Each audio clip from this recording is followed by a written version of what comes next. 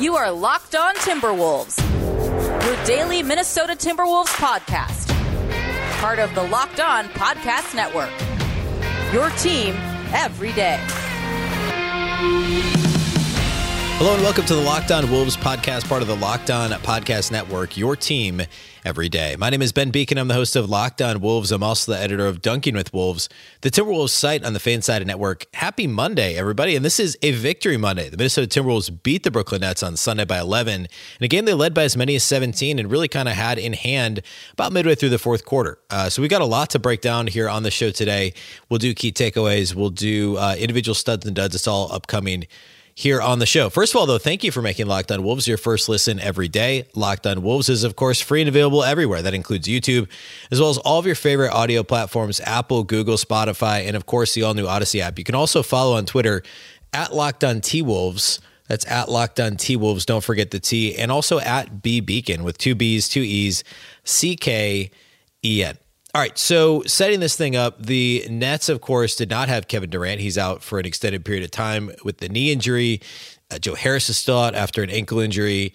Paul Millsap no longer in the rotation, not with the team at all. Otherwise, and also Nicholas Claxton didn't play. The Timberwolves didn't have Patrick Beverley, but otherwise, obviously James Harden still played. Kyrie Irving in his sixth or seventh game back. The Timberwolves had their big three, and the starting lineup was intact, minus Beverley.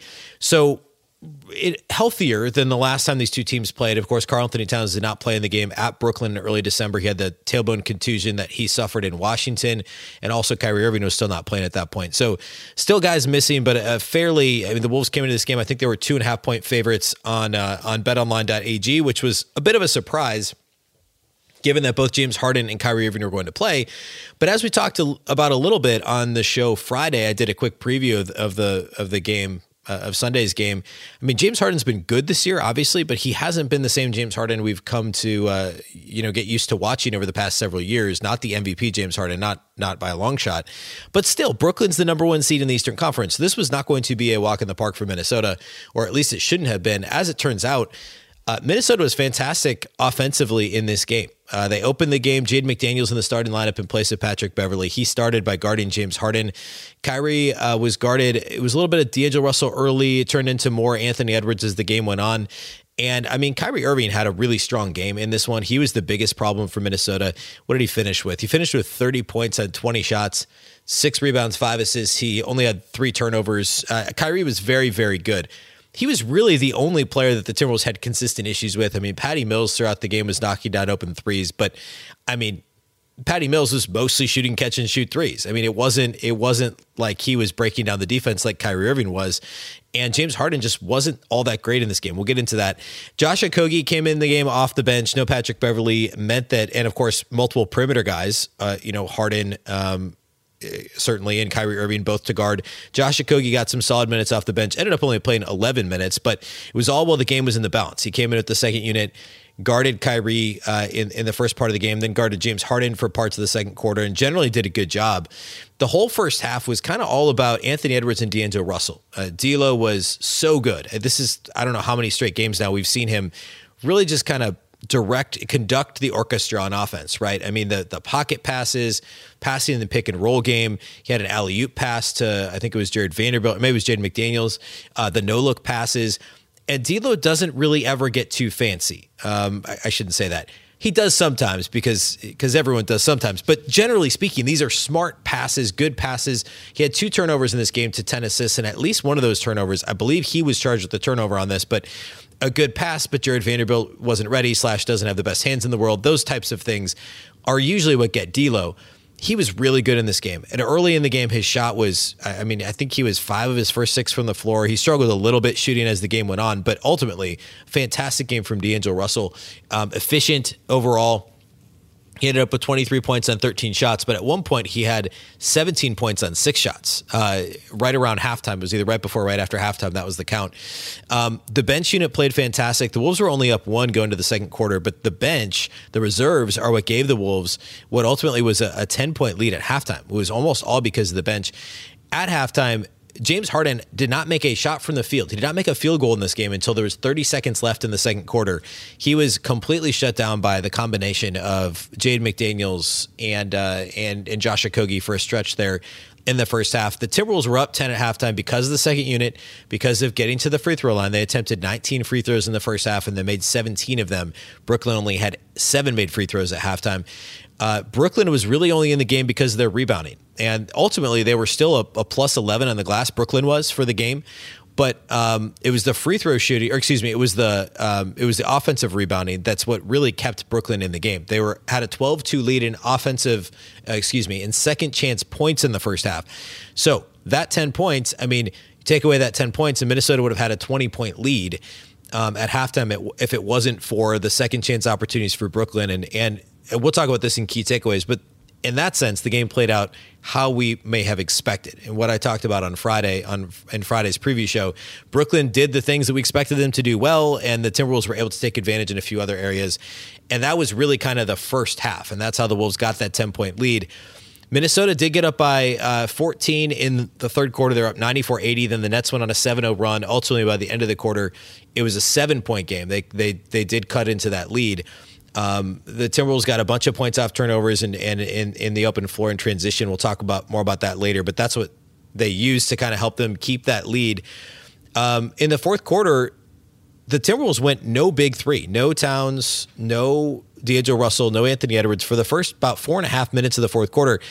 And the reserves more than held their own. Jaylen Nowell, we'll talk a lot more about him later. He was awesome running the point with the second unit. Remember, no Patrick Beverley. Jordan McLaughlin was active and did play a minute of garbage time at the end of the game, but was not part of the rotation because of return to reconditioning from COVID-19. No Patrick Beverley. That meant the only active point guard besides two-way player McKinley Wright, who's only played in a couple of games this year and obviously isn't quite NBA ready, it was D'Angelo Russell. And that meant that Jaylen Nowell was the backup point guard, and he was really good. He kind of keyed the Timberwolves both in the second quarter and then also early fourth quarter. It was a unit that was like Jaylen Nowell, Malik Beasley, Taurean Prince, who was awesome in this game, Naz Reid. Those were the guys that helped the Wolves kind of build that lead back up to double digits in the fourth quarter. Karl-Anthony Towns got LaMarcus Aldridge to foul out with just over 7 minutes left in the game. Ultimately, James Johnson fouled out. After LaMarcus Aldridge fouled out, James Johnson, the former Timberwolf, was guarding Cat. Cat got him to foul out as well. And Karl-Anthony Towns, by the way, only had 3 points. As of late in the third quarter, Towns had just 3 points in the game, had missed all of his three-point attempts. He was 0-4 from deep at that point. He got hot in the fourth quarter and did most of his damage in the fourth. Ended up with 23 after having just 3 late in the third. He got Aldridge to foul out. He got James Johnson to foul out. And he was basically the reason why the Timberwolves were able to put this thing away and get up 15 plus in the closing minutes. And really, to break down the game as a whole, I mean, it was Anthony Edwards early and D'Angelo Russell early. It was Karl-Anthony Towns late. Really, it was kind of D'Lo, Jaylen Nowell throughout the game that were so fantastic. And then we'll get into some of the more specifics about the areas the Wolves did so well in here in just a couple of minutes. Also notably, I mean, you've probably seen this if you're listening or watching, that Anthony Edwards had a bit of a scare, I guess. I don't feel like we're out of the woods completely yet, but end of the game, a minute and a half, minute and 15 or so left. Chris Finch had sent all the reserves to the scorer's table to check in next dead ball, and right before the Wolves could commit the foul, Anthony Edwards was trying to get through a screen, stopped short. Dave Benz said on TV, and it was on Twitter afterwards, that Edwards banged knees. It looked to me like he stopped short of banging knees with the offensive player for Brooklyn, and it was scary. In my mind, it was scary. Again, just me reacting, watching this on the screen, obviously not a doctor at all or anything like that. But it looked like it was non-contact, that Ant stopped short of making contact with the opposing player. So to me, it was shades of and I realize where I'm going with this, but I'm just going to say it because this is what I thought of, shades of Ricky Rubio, Kobe Bryant, where they kind of maybe grazed knees, but it was more of stopping short of contact. And that stopping short is what caused Rubio to have the serious knee injury. And then the way that Ant limped off the floor, they checked him out briefly on the sideline, went off the floor, helped off the floor with a towel over his head. It looked bad. And then after the game, Chris Finch said immediately that Anthony Edwards told him in the locker room that he was fine. And then Ant, shortly before I'm recording this, I think this was a little bit after midnight, Anthony Edwards said on Instagram that he's fine. He said something like, "I'm fine, y'all," or something on his Instagram feed.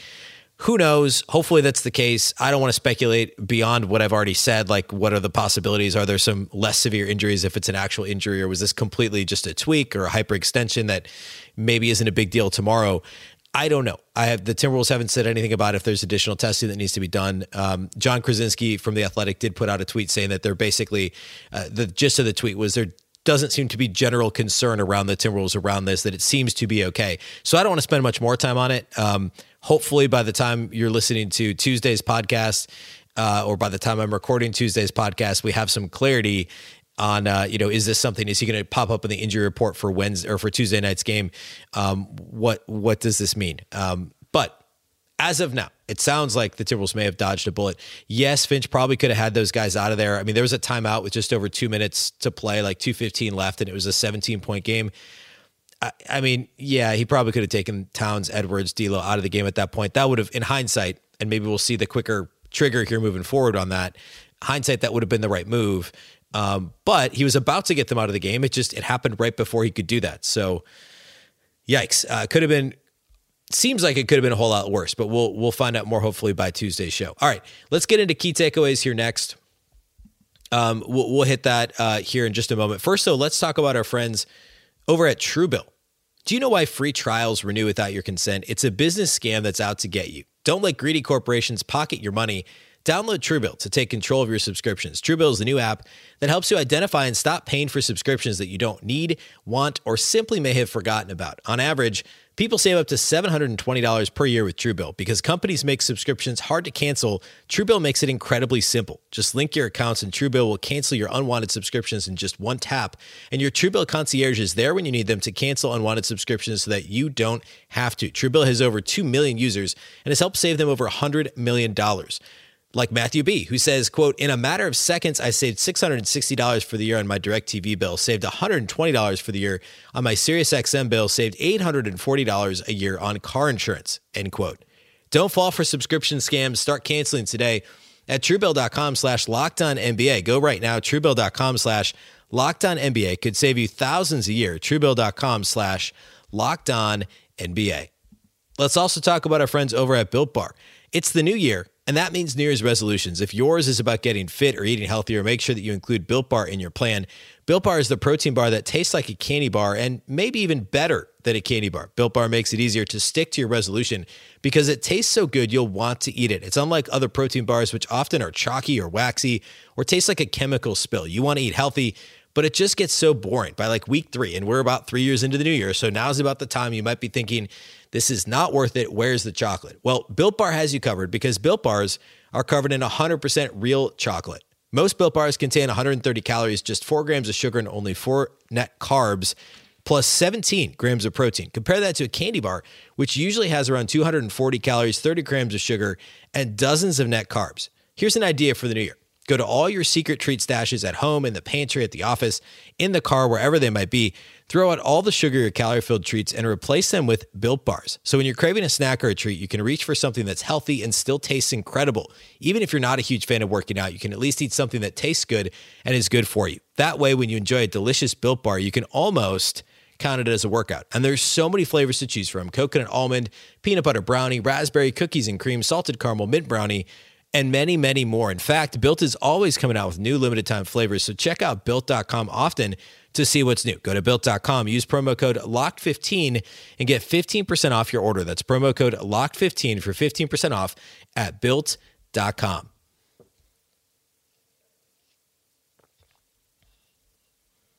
All right, let's talk key takeaways. First, though, another thank you for making Locked On Wolves your first listen. The NBA trade deadline is coming up quick. It's Thursday, February 10th. At 3 p.m. Eastern, 2 p.m. Central, Locked On NBA will be covering it live from 2 p.m. to 4 p.m. That's Eastern time, so I guess Central, that's 1 p.m. to 3 p.m. Join Kim Becker, John Corrales, Locked On Fantasy Basketball host Josh Lloyd, and NBA veteran Antonio Daniels, and get analysis of every blockbuster move. Subscribe to Locked On NBA YouTube and turn your notifications on so you know when they go live. Super pumped for that. Trade deadline this year should be fun. Timberwolves, of course, could be active. I mean, we don't know. We talked a little bit about it on the show last week, but certainly possible that Minnesota does something significant once we get to the deadline. Okay, let's go ahead and talk key takeaways from this one. I've got a few, actually. First of all, this played out, the overall, Wolves-Nets played out mostly as expected. The Timberwolves won in the areas that they should have won, that we called out on Friday's show. I wrote about this at Dunking with Wolves as well. Brooklyn was coming into this game number 26 in terms of allowing opponent fast break points. So there were only, 4 teams worse than them that allow more fast break points per game. Sure enough, the Timberwolves had 18 fast break points in this game. So that's right in line with what you might have expected. Of course, the Wolves play at one of the league's fastest paces. The Nets play fast generally too, but their transition defense isn't great. They turn the ball over a little bit more than as optimal when it comes to the Nets. And so the Wolves, sure enough, took advantage in that area of the game. Also, Brooklyn gives up a lot of opponent second chance points. Minnesota's a good offensive rebounding team. Timberwolves didn't do that great in that category. Let's see, offensive rebound wise, the Timberwolves had 10 offensive rebounds in this game. They were okay in terms of second chance points, but the Nets had a bigger advantage on their end of the floor. Also, points in the paint. Minnesota won the points of the paint battle by a pretty slim margin. I think it was 4 points. And the Nets do allow a fair amount of opponent points in the paint. But the Timberwolves struggled in terms of controlling the defensive glass, the offensive glass for the Nets, and that was to be expected. Brooklyn did a really good job rebounding the ball offensively. The Wolves' defensive rebounding continues to not be very strong, although it's been better in recent weeks. Some of these bigger lineups have helped. Certainly having Jaden McDaniels and Jared Vanderbilt both in the starting lineup was a positive in that regard for Minnesota. But still, Brooklyn had 16 offensive rebounds. Overall, Brooklyn was a plus 11 on the glass. And that part played out as expected. However, the Timberwolves were able to take advantage in terms of getting to the free throw line. Brooklyn only attempted 15 free throws for the game. The Wolves attempted 31, which leads me to my next key takeaway. And this is a little bit of an aside. I don't want to spend a ton of time on this. Don't want to turn this into Lockdown Wolves / officiating against the Timberwolves, because Friday show, or I guess this wouldn't have been Friday show, it would have been Thursday show following the loss to Atlanta last Wednesday. I got on the soapbox. I talked about Wolves Hawks, the bad officiating, etc. As you know, if you're a regular listener, I don't do that often. I can count on maybe 2 hands. I've been doing this show now for 2.5 years. And there's probably been less than 10 times when I've really spent any amount of time on officiating, because, I mean, every team gets the short end of the stick every now and again. It has the long end of the stick every now and again as well. Oftentimes it's neutral. In this game, I actually thought Minnesota got some benefit of the doubt. I thought generally it was a well-officiated game, and yes, the Wolves were the aggressor, and yes, the Wolves should have had more free throw attempts. But there were some things that went the Wolves' way that maybe didn't have to, that we're not used to seeing go their way. I mean, there was a missed double dribble on the Timberwolves. There was at least 2 missed travels on the Timberwolves that could have been called. Karl-Anthony Towns, there was the play that the Nets challenged that was called a foul on James Johnson, could have been overturned to an offensive foul. I think they did the right thing by sticking with the foul call on Johnson, but that could have gone either way. Generally speaking, I thought this was a well-officiated game. And I'm not saying the Wolves got every whistle by any means. But the Wolves did come out on the positive side of the ledger in a few areas where we're not used to seeing it. And I don't know. I mean, maybe this is the reaction to all the pieces written by, Britt Robson wrote a piece and John Krasinski wrote a piece about the Wolves and their complicated relationships with the officials. Chris Finch has been waxing poetic about it in a very diplomatic, Chris Finchy sort of way in the media about, hey, people put 2 hands on Karl-Anthony Towns and they don't get called for fouls. It should be automatic. 100% true, whether it's on the perimeter or in the post. You can't put both hands on a guy defensively. We saw some of those calls in this game, and I have no idea if it's connected. I don't know if the NBA said, hey, look, you guys are really screwing the Timberwolves. I don't think that's true. Remember, the Wolves have the worst free throw discrepancy in the NBA, the differential between Timberwolves free throw attempts and makes per game and opponent free throw attempts and makes per game. The Wolves have the biggest gap of any team in the league. Before the Atlanta game last week, it was sitting at like 4. I don't know what the most updated number is. Obviously, this game is going to help flip things in the other direction. All right, next key takeaway would be Jaylen Nowell as backup point guard. We've seen this a little bit more lately, certainly last game after Patrick Beverley did get hurt just 6 minutes into the game against the Hawks.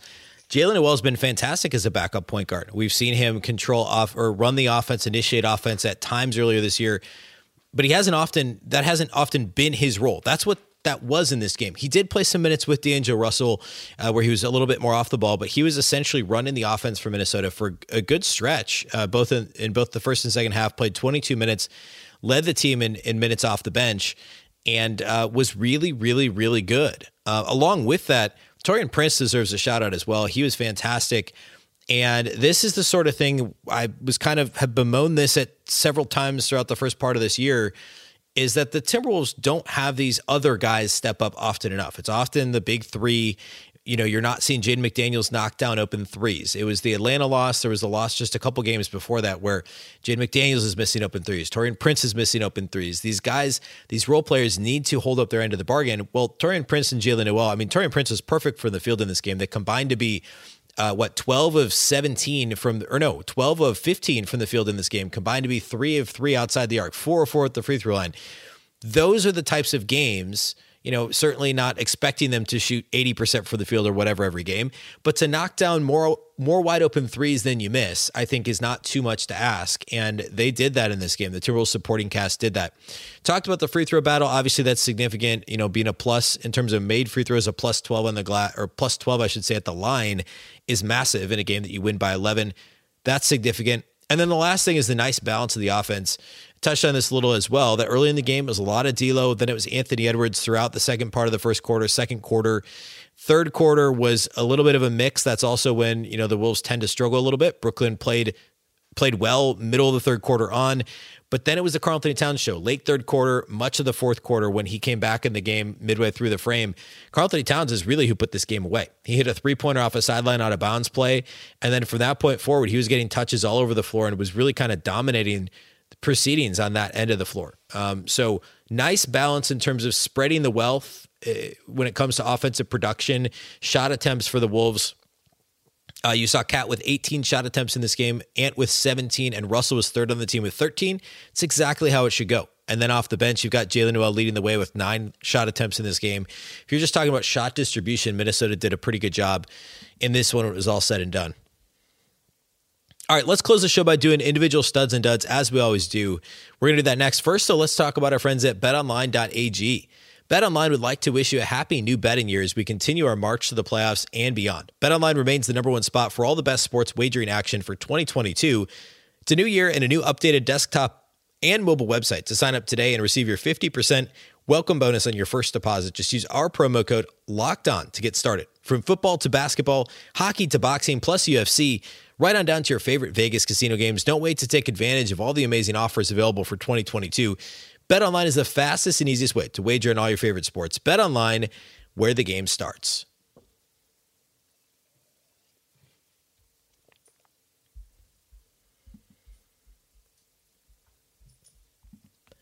All right, let's talk individual studs and duds from this one. There really isn't anybody that played poorly for Minnesota. Quite frankly, you go on down the list, everybody kind of had positive contributions in this game. So I'm not even sure. It's hard for me to come up with the dud. I'll give it a shot here in a second. I guess I got one I could single out here. But for the most part, everyone who entered the game played well, played hard in this game for Minnesota. Number one stud for me, it has to be Karl-Anthony Towns with how he closed this game. I know this wasn't he had 3 points late in the third, but this thing was kind of teetering right around 10 points until Towns kind of put his foot down and said that's it. He hit a couple of threes, scored in the post, had an and one, got LaMarcus Aldridge and James Johnson both disqualified with 6 fouls late in this one. Ended up with 23 points on 7 of 18 shooting, 2 of 7 at the behind the arc, 7 of 9 at the free throw line. Again, not his most efficient performance, only 7 rebounds, but he did have 2 assists, 2 steals, 2 blocks, was very good defensively, and kind of held up his end of the bargain in terms of defensive play. I mean, defending James Harden and Kyrie Irving in pick and roll game and trying to contain them and also protect the paint, protect the basket is not easy to do. The Timberwolves had 7 block shots in this game. Cat had 2 of them. This was a strong game from Karl-Anthony Towns. Also want to call out D'Angelo Russell for a great game, 23 points, 10 assists, 5 rebounds, just 2 turnovers, also had a steal, 7 of 13 shooting, 2 of 6 on threes, 7 of 7 free throws. This was mostly the damage for D'Lo was mostly done early in the game. He was much better in the first half, really both points and assist wise, but he was still solid at the end of the game. And that tone early, I mean, the Wolves gave up 36 points in the first quarter, but it didn't seem that bad because they scored 37 and D'Lo was responsible for that. He struggled at times defensively in this game, but generally speaking, this was another strong D'Angelo Russell game. My third one, I'm going to give it to Jalen Noel. I mean, you could obviously argue for Anthony Edwards, 25 points on 17 shots. Taurean Prince, 15 points on 6 of 6 shooting. Absolutely, I get that. But Jalen Noel did a little bit of everything, was asked to play a bit of a different role, and was phenomenal. 16 points on 6 of 9 shooting, 16 points on 9 shots, 1 of 1 outside the arc. He made a 4-point play. That was the only 3-pointer he made. He was fouled and made the free throw. Perfect 3 of 3 at the line. He had 3 assists, 2 rebounds, only 1 turnover in 22 minutes, and was a team best plus 13 in the plus minus column. Just a really great game. I talked about him already last segment, but he did a little bit of everything, was okay defensively. And the Wolves really, they're just better when he's playing more minutes, and they're just generally better when he's on the floor. Again, Taurean Prince, great game, 15 points, a perfect 6 of 6 from the field, made both his 3-point attempts.